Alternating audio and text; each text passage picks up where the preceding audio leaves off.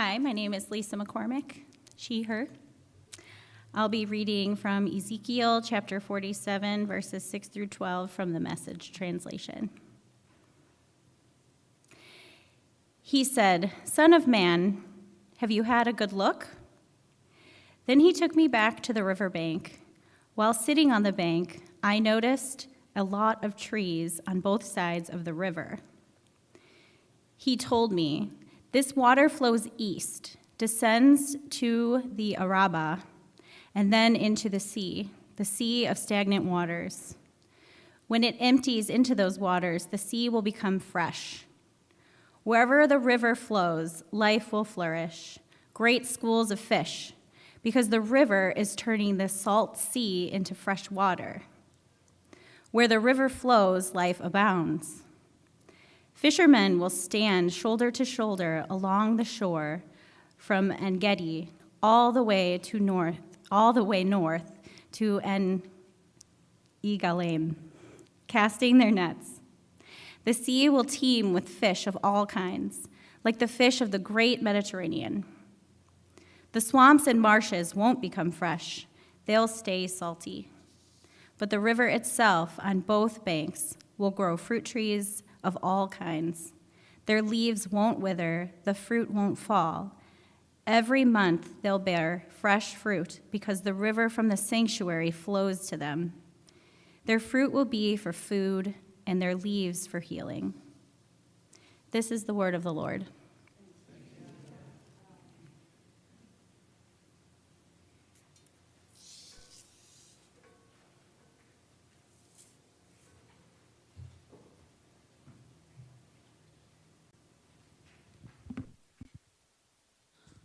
Good morning.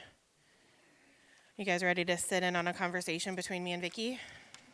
Sweet. All right, to get started, the passage we just read is from Ezekiel, which is an Old Testament prophetic book. What are your initial thoughts when you hear the passage that was read?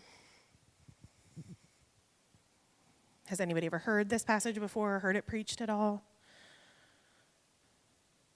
Renee?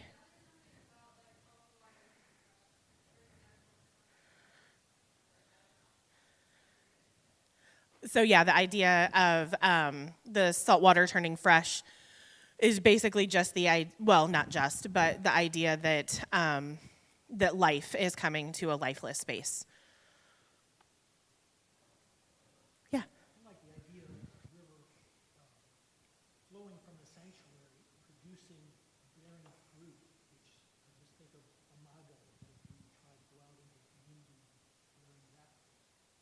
Okay, don't jump ahead in the sermon, but so yeah, he's sharing the idea of the river flowing from the temple bearing good fruit. The idea is with Amago going into the community trying to bear fruit. Good connection. Yeah.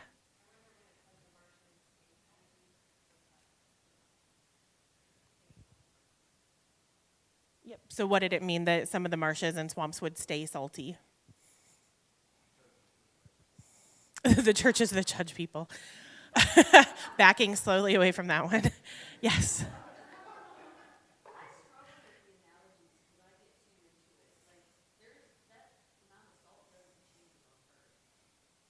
No, that's great.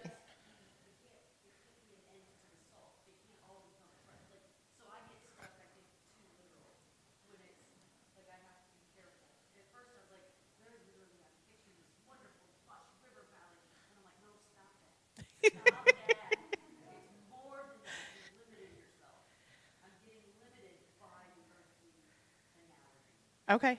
So our resident biologist is struggling with the literal interpretation of the analogy, which we'll get into that a little bit. Yes. The leaves are medicine for the people. Mm-hmm. Yeah.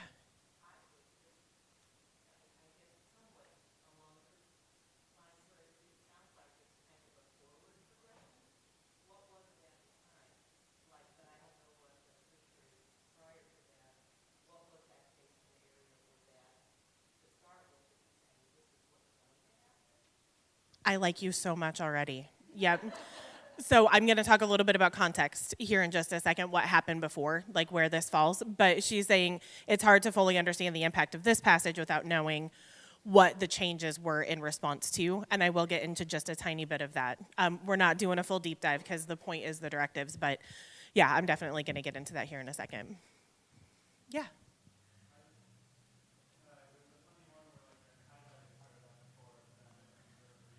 Okay.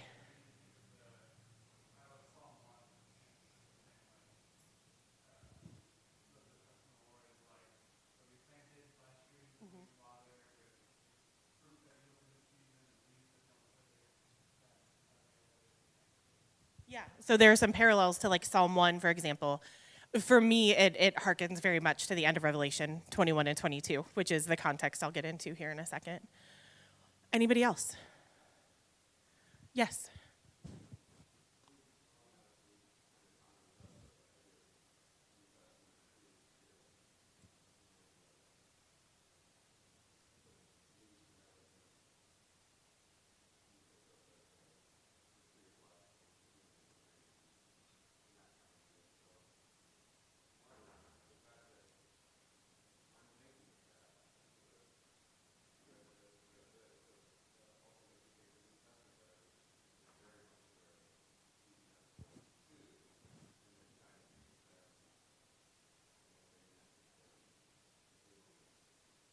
Great. Yeah. So want to make sure I catch everything because that was all really good. So the idea that the New Testament writers reference things like the fruit of the Spirit and the tree of life bringing healing to the nations. They obviously were informed by the things that were in the Old Testament scripture and also were understanding those in a new way, which that part actually does very much tie into what we're going to talk about with the directives today as well.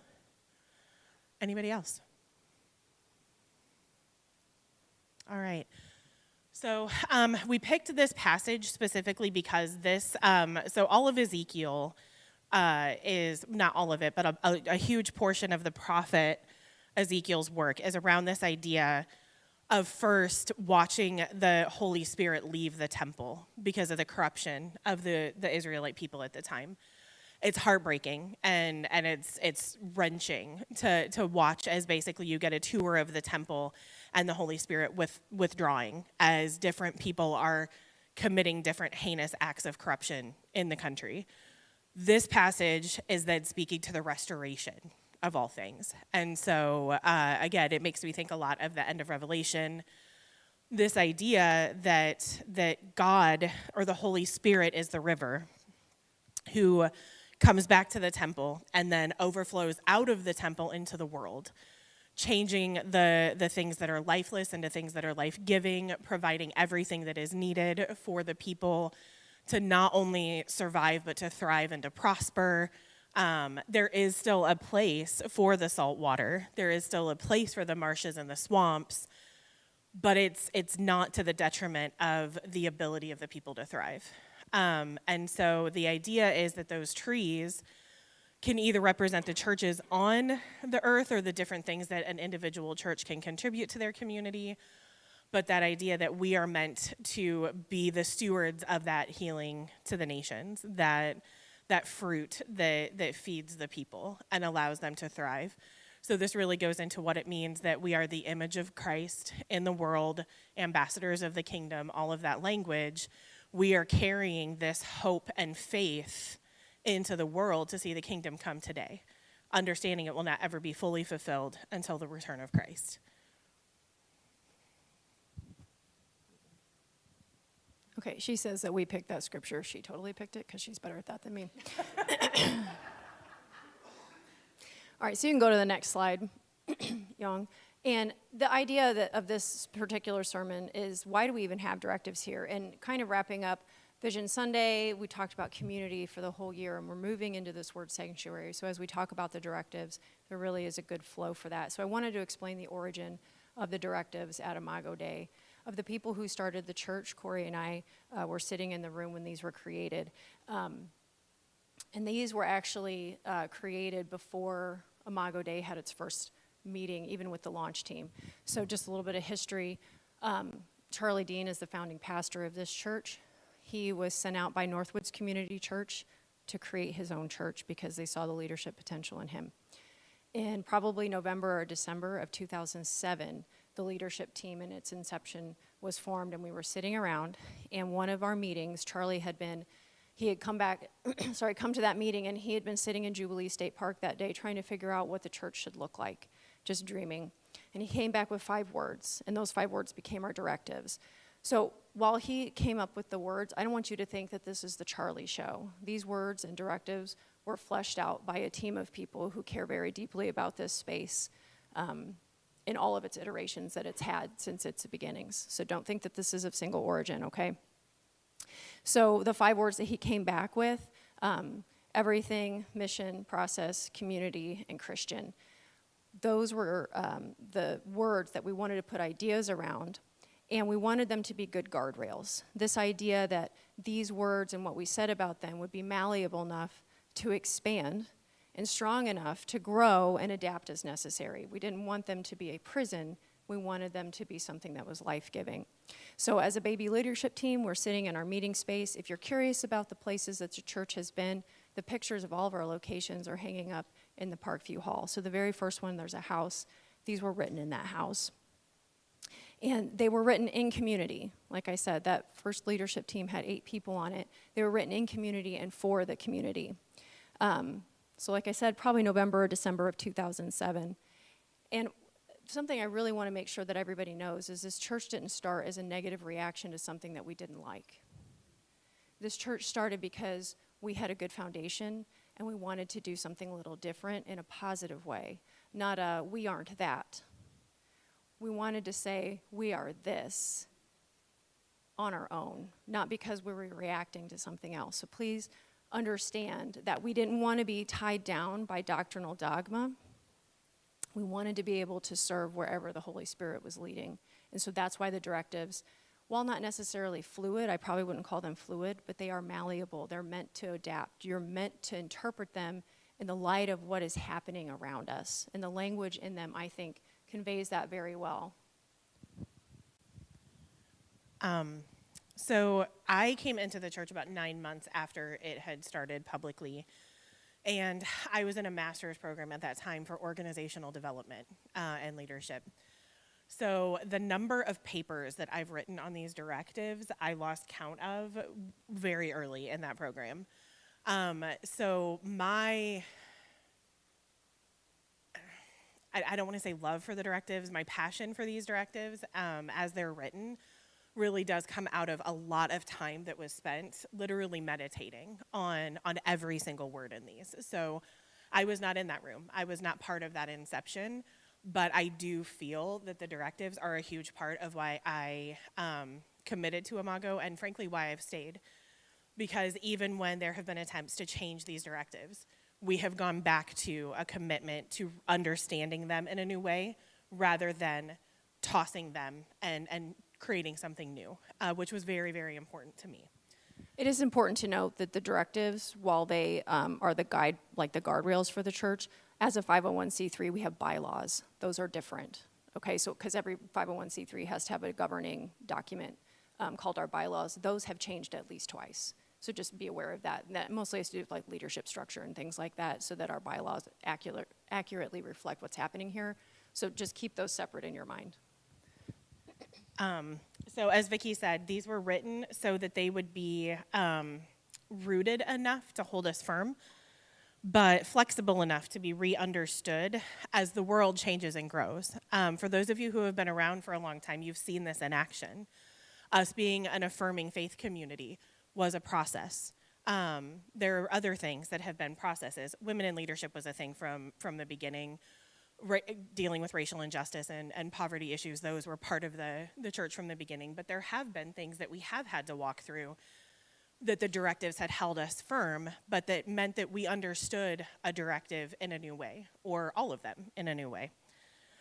They are also intended to be understood through the lens of the others. So these are not individual posts. These truly are, and I've always loved the 3-circle analogy. They create a net, right? So that nobody is ever in danger of falling completely outside. They will always catch us, but they are interwoven. So because the theme for our teaching this year has been community, when we knew we wanted to talk about the directives as part of this month with Vision Sunday and everything, we decided to present the directive reminder to you all through the lens of the community directive. So if we can go to the next slide. And we're not going to talk about this particular directive on its own because it's informing the rest of the discussion, but for reference, the community directive very simply is, we believe that spiritual formation happens in the context of intentional relationships that may take many forms. And we're going to talk about what that looks like throughout the rest of the directives. So go ahead, if you would, and go to the everything slide. Luckily, that's the shortest one, so there's not a ton to remember. So the directive everything states, we believe that all of life, food, friends, work, money, pleasure, sleep, and that is not an exhaustive list, is spiritual. We do not fragment our lives. We live with a growing understanding that everything we do relates to God. So for me, this is different than the whole sacred secular division I had grown up with. There was something very freeing for me about this. The time we spend in worship can be spiritual. Not always. That's what you bring to it at the end of the day. But that is not the only place where we are experiencing spiritual truth. Our time with coworkers, at family gatherings, watching TV with our partners, everything we do in the context of relationship with ourselves, others, or nature is spiritual. Now, whether it's spiritually healthy or destructive or a little of both, obviously there's a lot that goes into that question, but everything we do contains a spiritual aspect. So a couple of examples of this, and I know I told this story recently. I don't know if it was at Eat Strings and Orthodoxy or where, but pardon me, because I know it's been used recently. There's a book called Reinventing Spiritual Formation by Doug Paget that was very foundational for me. And the book is structured by days of the week for the chapters, and each day focuses on a different aspect of a church that he helped to develop in Minnesota. And there is a section in their community chapter that has always stayed embedded in my mind. He says that as the church got larger, they decided that they were going to stay committed to a weekly dinner at somebody's house for the entire church. It got to the point where they had 50 to 70 people, not including the kids, in one home. So obviously the logistics got complicated, but they doubled down and they were committed to it. And he's talking about the different ways that that can play out. And one of the things he said was, he was talking about the idea of leaving your gift at the altar if your brother has something against you, and going and resolving that before you continue your worship. Jesus talks about this in the Sermon on the Mount, must have been EDO. And he says, it's very difficult to hold a grudge against somebody when you're asking them to pass the ketchup or watching them wash your dirty dishes. And I just felt like it is so easy to only engage with people in this space. And especially if you maybe have an issue with them, never engage with them elsewhere. But if the church is set up so that we are engaging with each other at breakfast, when we're serving, when we're going on hikes, then we're gonna have to rub up against each other a little bit more. And that tension, while uncomfortable, can absolutely turn into resolution of conflict and restoration of relationship. Something very simple can turn into something very profound when we understand that those connections are spiritual. Yeah, so Manny leans more towards like relationship with others in this particular way. I probably lean more towards relationship with nature when it comes to these kinds of ideas of everything being spiritual. And so actually I'm going to be teaching twice in October, so you're welcome, Imago, because that's a lot of work. No, I'm just giving you a hard time. I love to talk to you guys, so sorry. But that idea that we just have to be aware of it. And so one of the things I'll be talking about in October is how do we become aware of the spirituality that is around us and in us. And so, like I said, I probably lean more towards nature and just being aware of what's already there. And so the Barbara Brown, Taylor, sorry, I forgot her last name on there. The earth is so thick with divine possibility that it is a wonder we can walk anywhere without cracking our shins on altars. That is a really pretty way of saying if you just look around, you're going to see God. And I just firmly believe that. There's nothing in my life that has convinced me that that is untrue. Just one last example on this, and then we'll move on, is a documentary that I've watched more times than I can count. It was introduced to me by somebody named Drew Slevin, which some of you might know. He's kind of famous in Peoria for being like the most awesome person that's ever existed. But I had the pleasure of developing a friendship with him before he moved, and he brought this documentary to my attention. We watched it one night and then talked for a while. But long story short, the entire focus of this documentary is the idea that we are all connected, and not only to each other, but we're all connected to the earth. And there's a lot of science in it. There's a lot of woo-woo science in it. There's a lot of anecdote in it. But at the end of the day, one of the things that he pulls from this is that as we've observed nature, we've seen that it's not always Darwinian. It's not always about competition. They show example after example of animals in the natural world using democratic processes to make decisions like which watering hole to go to, or where to travel that would be safest. And it was actually really profound for me, having grown up in standard Darwinian science classes, to realize that there is so much cooperation in nature. And that needs to inform how we see each other, because everything from our economics to our corporate structures are set up with this survival of the fittest competitive mentality. That's maybe contrary to how we're actually wired as people and as a group of people. So again, it just reiterates to me that idea that there's so much more connection than we realize, and we need to pay attention to the spirituality and all of that. I love that science is bearing out the entanglement of all things. If you ever have a chance to read any of it, quantum entanglements are actually really fascinating. All right, you want to go to the next slide, please? I can read it, yeah. So we believe being formed in the image of God means being a reflection of Jesus, even if imperfectly, to the people around us. We are committed to promoting the values of the kingdom of God: justice, equality, mercy, and grace. Furthermore, we honor, respect, and partner with other organizations that may be different than us in order to serve the community. And I have several of the groups that we partner with: Jolt, Friends, Foster Village, PFLAG, and then that bottom one is the Interfaith Alliance.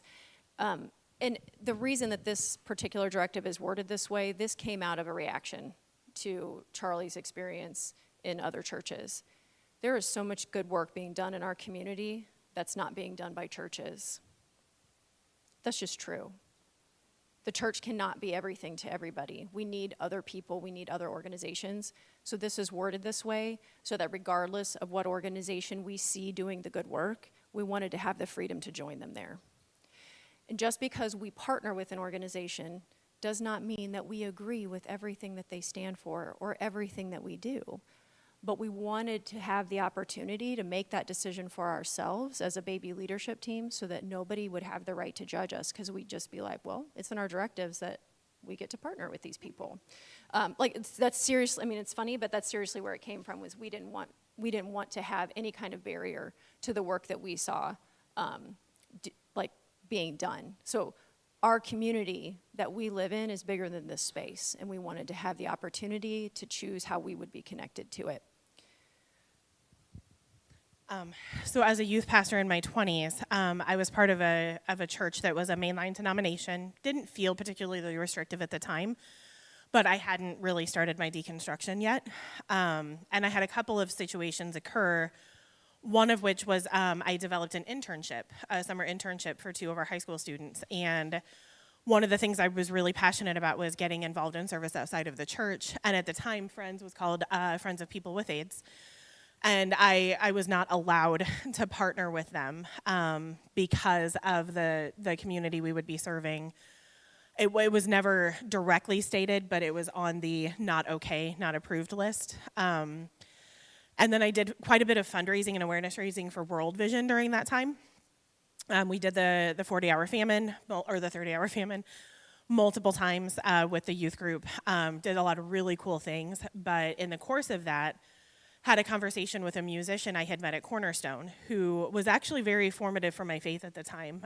He was very liberal in his lyrics, but as I actually got the chance to get to know him, we had about a 3-week debate that was, for me, I was still very much in that submission mindset as a woman. So even though he wasn't like an authority figure in my life, he was older than me and he was male. And so I really struggled at that time to like argue back with him. But he criticized our work with World Vision because World Vision was giving condoms out in Africa. This is going to be a harsh, I should have done a warning before this. I'm going to say something a little harsh here in a second, if there are any littles. But the practice at that time, for those who don't know, AIDS was rampant. It was killing, I think, at that time, 1 out of every 2 people. And in some of the tribal areas, one of the things that they thought could remedy this was raping infant girls. They thought that somehow that would rid them of the disease. This was prevalent, and it was drastically impacting the spread of the disease. This person felt that I was in the wrong by promoting an organization that would hand out condoms rather than teaching abstinence. And that was one of the first times that my insides just kind of broke, because I was like, there is no way that's right. There's just no way. Like, if they're not alive for us to preach to them, then there's no point.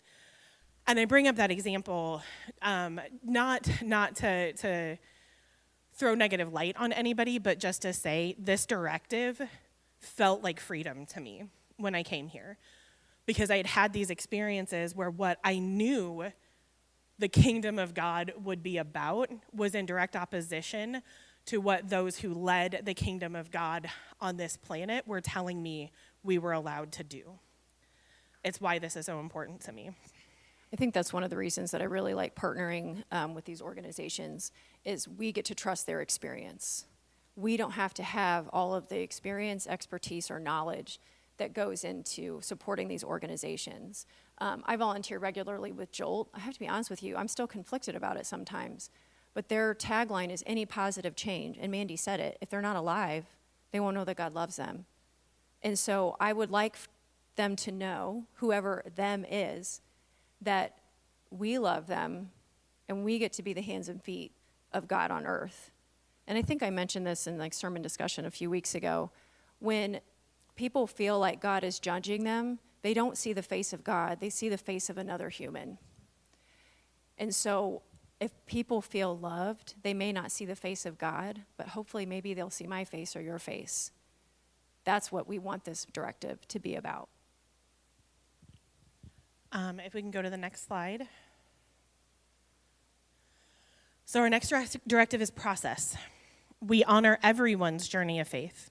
We exist, Imago exists, to walk alongside people as they seek to discover deeper levels of faith and intimacy with God wherever they are in the process, whether spiritually seeking or spiritually mature. I will say, while I don't ever want the directives to be changed, if there was one word, we've never been able to find a better word than spiritually mature. That's the one word, but we haven't found a better one, so it's stuck. But please understand that is not to introduce a hierarchy of spirituality by any means. It's truly about encapsulating whether you're a forever seeker, whether you're content with where you are in your faith right now and you are looking to make the most of where you are, whether you are in the throes of deconstruction, not even sure you're a Christian because you don't know what to believe anymore. We want to exist for you. We want to be a space where you can flesh that out with other people of faith and other people who have been through that process or are going through that process or might be about to go through that process. If you want to go to the next slide, to use some evangelical language, we should all have Paul's, Timothy's, and Silas's in our lives. And what that means is we should all have somebody that we're looking up to who's maybe further along in one way or another. We should all have people who are looking to us for guidance, whether that's your own kids or youth or just somebody who's newer to figuring out their faith. And we should all have partners, people who are in the same place that are walking together. I'm very lucky. Vicky is all three of those things for me. So it doesn't have to all be one person. And a lot of you are that for me, whether you know it or not. I learn things from most of you that I have any kind of exposure to in all sorts of different ways all the time. You give me the opportunity to be a little bit of a Paul when you let me come up here and talk at you. And we're all in this together. Not always are these people that we know in person or are alive either. Don't invalidate your mentors through books or podcasts or other media, people who have existed before. St. Francis of Assisi is absolutely one of my mentors. Some of my others are here: Anne Lamott, Nadia Boltz-Weber, Shane Claiborne, and Peter Rollins. Vicki let me put mine up, but these are some of the people that have absolutely informed my faith in such a way that it would not be the same without their influence. So make sure that as you're going through your process, you're not alone. And if you feel that you are alone, ask the guidance of the Spirit on who might be a Paul or even a Timothy. Sometimes I learn best when I'm preparing something for you all. As I'm digging deep and trying to figure out how to teach a thing, a lot of times I end up learning just as much that I had not thought of before through that process. So please just be open to those who can walk through that process with you on whatever level. So I read Richard Rohr every day. He's probably the person who has influenced my faith the most. I've never met him in person. I've seen him live at an event, but never talked to him in person. But it's funny, in my house, there's one wall that I have that I put quotes on. They're either funny or they're profound. They're usually profound because finding funny stuff is harder and harder. But my kids make fun of me because they're like, oh, you put something up new today. Is that from Richard Rohr? I'm like, why don't you go read it and find out? And they're like, yes, it's from Richard Rohr. But they just make fun of me for this wall that I have of quotes. But I know that they're reading it. And that is important to me because my kids asked me, so it was probably 3 or 4 years ago now, we're sitting at dinner, and one of them pipes up. They're like, are you going to be mad at us if we're not Christians? And I'm like, no. Why would I be mad at you about that? I said, my God that I believe in is big enough for however you are and whatever you're going to be. That's process. That's me honoring their process. And for me, being able to say that to them, that they felt the safety to even ask me that question, meant that Richard Rohr had affected my process. And so I just encourage you, as you think about where you are in your faith, know that Imago has had atheists that have sat in here for long periods of time because it was a safe space. We've had pagans that sit in here. We've had Muslims and Jews come talk to us. This is a safe space. We honor everybody's process, wherever they are in their faith, even if we wouldn't call their faith the same journey as ours, the same strain of faith, if you will. So just keep that in mind. When we talk about process here, we actually mean it, okay? That does segue well into our next, is this our last one? Yeah, we already did mission. Okay. Into our last directive. This actually segues really well. If we could go to the Christian slide. It's like we planned that or something. Holy Spirit, what? Everything that Vicki just said is very true. I am a Christian pagan, and I'm happy to answer questions about that if that freaks you out. But so it really is true that we are open in this space to the idea of process. However, there is also the reality that we are a Christian church. That does mean something. And so the directive itself reads, we are committed to historic, orthodox Christian faith as found in the Apostles' Creed. We are committed to a generous orthodoxy under a banner of love and grace. As such, we commit ourselves to faithful reading and study of the Bible, finding new and creative ways to live out what it teaches. Okay, so this particular directive We wanted to make sure that we were claiming all of Christian history and not the last 200 years. So the last 200 years of Christian history is roughly 10% of Christian history. So if we only do anything that's based off the last 200 years, think about what we're missing out on. So much beauty, so many things that we just wouldn't have access to. And so this directive was written this way specifically so that if it was true, we could lay claim to it. I think that there's some quote like treason is a matter of dates. Heresy is a matter of dates. Okay? So what we do today, somebody may call heresy in the future, but there is definitely stuff that we do now that used to be heresy in the past. And so we just really want to hold that loosely. But that doesn't mean that we don't hold on to it at all. It means that we trust the Holy Spirit. So there's an idea of like holding on to something really tightly and God having to pry your fingers off of it. But if you let it rest in your hand, God gets to decide if it stays there or not because you're not grabbing onto it. You're relying on the Holy Spirit. All my eggs are in the basket of the Holy Spirit. They really are, because I believe that that's true, and that's who Jesus said he would send to us to guide us into all truth. So just remember that. You can talk about Phyllis Tickle. That's fine. There's a quote from Phyllis Tickle, who is as adorable as her name, and she is kind of a Christian historian, and she says that the Christian church has gone through a major reformation about every 500 years. She calls it a rummage sale. And about 10 years ago, she was saying that's roughly where we are right now.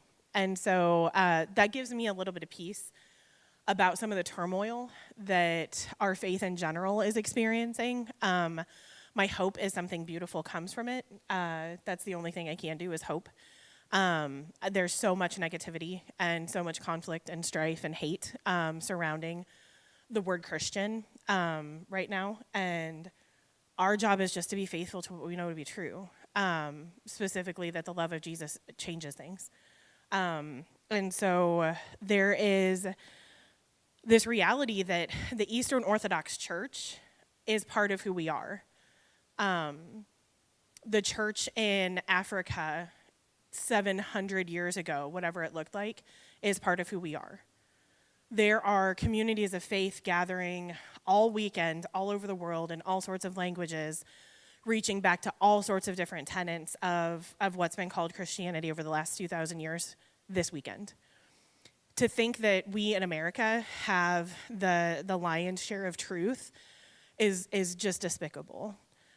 We need some humility in understanding what Christian means, while at the same time holding firm to what we know. When it comes to Scripture, I strongly recommend, if we could go to the next slide. Worship team, give us just 1 second. We'll call you up. The Bible Tells Me So by Peter Enns is one of the most approachable texts on Scripture. I don't think I disagreed with a single thing in it. Not that that means anything for you, but I actually really, really loved how he presented Scripture in this book. Strongly recommend, and it's informed a lot of the teachers here. So just, I would recommend, if you're looking for a book that talks about a little bit of how Imago approaches Scripture, this is a good one. But when it comes to the bigger picture of Scripture, truth in Scripture, Charlie Dean had the best analogy I've ever heard, and I still hold to it to this day. He talked about our understanding of Scripture, especially as we start to understand the actual texts in the Bible, some of the problems that come up when you believe that it's inerrant and infallible. He used the analogy of the tortoise and the hare, right? Like the analogy we all heard as kids. When we were little, we thought an actual rabbit and an actual tortoise had a throwdown in the forest. All their little buddies got together, put up a little finish line, and they trucked it through to see who would win, right? Like, we thought that was real. And then we're like 9, 10, and we're like, that's a bunch of malarkey. That didn't happen. Like, animals don't do that. And so then we realized it wasn't true. But as we get older, we start to go back to that concept and realize it's not true. Slow and steady is often better when we're trying to accomplish things in life than just going all out from the finish line. Whether it's weight loss, repairing your finances, working on a relationship, mending a betrayal, dealing with your own trauma, most of that is not a sprint, right? So it ends up being way more true at the end than it even was at the beginning. I am not saying that everything in Scripture is fiction. What I am saying is that it's all true, regardless of whether it's historic fact or not. It's the difference between truth and accuracy. That can be scary. Just like what Vicki said about her conversation with the kids, it takes courage to let other people believe the way they believe. It takes courage to hold what we believe loosely. Everything I believe passionately and with every fiber of my being, and I can articulate it to you. And 10 years ago, most of what I believe today, I would have said was absolutely not true, because what I believed then was super different. But I held it passionately, but with an open hand. I encourage all of us to try to do the same. Being open about allowing other people to believe the way they believe does not have to mean you're not completely passionate and completely committed to what you do believe. Yeah, so what I usually tell people about Scripture is just that it's worth knowing. It's absolutely 100% worth knowing. It doesn't mean that you have to memorize it, though I do recommend that because it's a way for it to really get in there. But it's definitely worth knowing. Does that mean everything happened that way? No. Truth versus accuracy. So just keep that in mind. The other thing that I want to put under Christian, because we are a Christian church, okay? But I think Christian should be more than what it's made out to be, especially in the last 50 or 60 years. So the Apostles' Creed is up there. And this is kind of, quote unquote, our Christian statement. There are problems with the Apostles' Creed, okay? And so, like, as a baby leadership team, we're like, well, we should probably put something Christian in there, like, linked to something. We didn't want it to be part of the directive necessarily, but we wanted it to be in there. So we ended up putting it in there, and honestly, we picked this one because it was shorter, okay? The Nicene Creed is really long. It might be more accurate and have a better history behind it, but the Apostles' Creed was shorter. And it does have a problem. It's called the Great Comma. I don't know if you guys have heard this. Born, suffered, crucified, died, and was buried. It says nothing about his life. But the nice thing about that is that we do know Jesus' life. We have the Scriptures to inform us of that. We don't need to list it in a creed. And we can disagree about the semantics of the creed. Okay, like this descended to the dead. Some people are like, well, he descended to hell. Well, we took that out eventually because you can do it either way because some people won't believe in the doctrine of hell. You can stand up here in communion and not say any of those words and still be 100% valued and accepted here because we all have problems with everything. I've never met anything that's perfect. And just real quick, one thing about the fact that it is the shortest creed, honestly, part of that was there were the fewest things to disagree about. Yes. It's funny because, let's make it short and sweet, but also that really was a driving factor, was we want as few things to create an us versus them or an either or as possible. And the Apostles' Creed being the shortest provided the fewest opportunities for us to have to wrestle with disagreement unnecessarily. Absolutely. Worship team, if you want to go ahead and... So when it comes to the Apostles' Creed and what Mandy said, the fewest things to disagree on. We're part of organizations. We work with organizations. And part of our work with them, like the Interfaith Alliance, Affirming Faith Community, having Pride in our parking lot, there have been false walls built between church and whatever else you want to list. Okay, and part of our process here, part of us being Christian here, is trying to break down those walls that really didn't need to be there in the first place. They're false walls. And we don't need walls between people of faith. You don't have to fear the other. We can be for the other. And I like to say if it's God's truth, then it's true everywhere all the time. And it doesn't matter what you call it, it's still true. So the last thing I want to talk about is just, I don't want Imago or anybody sitting here to fall into the trap that we have it all figured out. These directives are good, and they're true, I think. And they guide us in ways that we can grow and be for the other, and then give us space to change. If you think the same way that you thought 10 years ago, I really encourage you to look at that. Some things you might still believe, But I hope that you believe them a little bit differently. Maybe you're a little bit more passionate about them or less passionate about them. But we should be changing. We should be growing. So just don't let us think that we've ever figured it out here. We're not going to be perfect. St. Augustine of Hippo said, if you understood him, it would not be God. So think about that. If you understood it, then you've missed the point. It's not God, because God is more than what we can understand.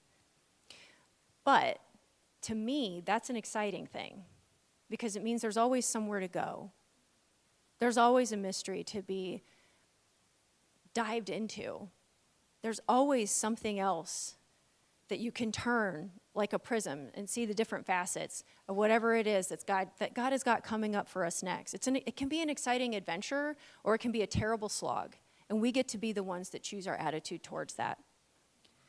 So when the church started, before we had public services in March of 2008, we had something called the launch team for 3 months. And the idea of the launch team was that it was a time for us to for everybody to know what we believed, for us to be in community together a little bit, and kind of have a critical mass before we launched our first service, but get kind of our feet underneath us with these people who were passionate about what we're doing. And what I kind of view Imago going through right now, this genesis that we have happening again and again, I kind of feel like you guys here and watching online, you're our new launch team. As we think about Imago being a sanctuary, letting people know about what we have going on here, you're our new launch team. We get to be firmly rooted together and bring people into that with us. So one of the things that we did with the first launch team was we actually gave out acorns. So I have a bowl of acorns up here, and I'm going to put them in the back as you guys leave today. I would really like for you to take one. The original launch team took an acorn. And I love metaphor, I love analogy, I love imagery, but we get to grow something here. There are good roots at Imago. The roots here are good, and they go deep. And you guys are part of that. So let's continue to grow. Let's continue to make a soft space for people to land. This idea of sanctuaries go forward.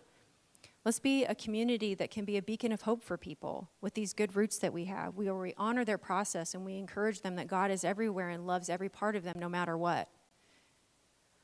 People are careworn when it comes to talking about Christianity today, I think. Let's be a place for them to talk about it in a way that isn't demanding of them, but allows them to share at their own pace. So as you think about an acorn and it growing, like trees can bend or they can break in a storm. Because like Mandy said, every 500 years there's a major reformation, right? We're kind of in that storm of Christianity right now. What's going to be? We really don't know. But we can bend or we can break. And I really hope, Imago, that we bend, because we have so many beautiful things going on here. You guys are beautiful, and you reflect the image of God in the way that you were meant to, and I appreciate you so much. So as you leave today, I really encourage you to take an acorn, put it somewhere where you see it, and remember that we're all growing together into something beautiful with good roots underneath us, and we have the opportunity to bend and not break as everything rages around us. Grace and peace.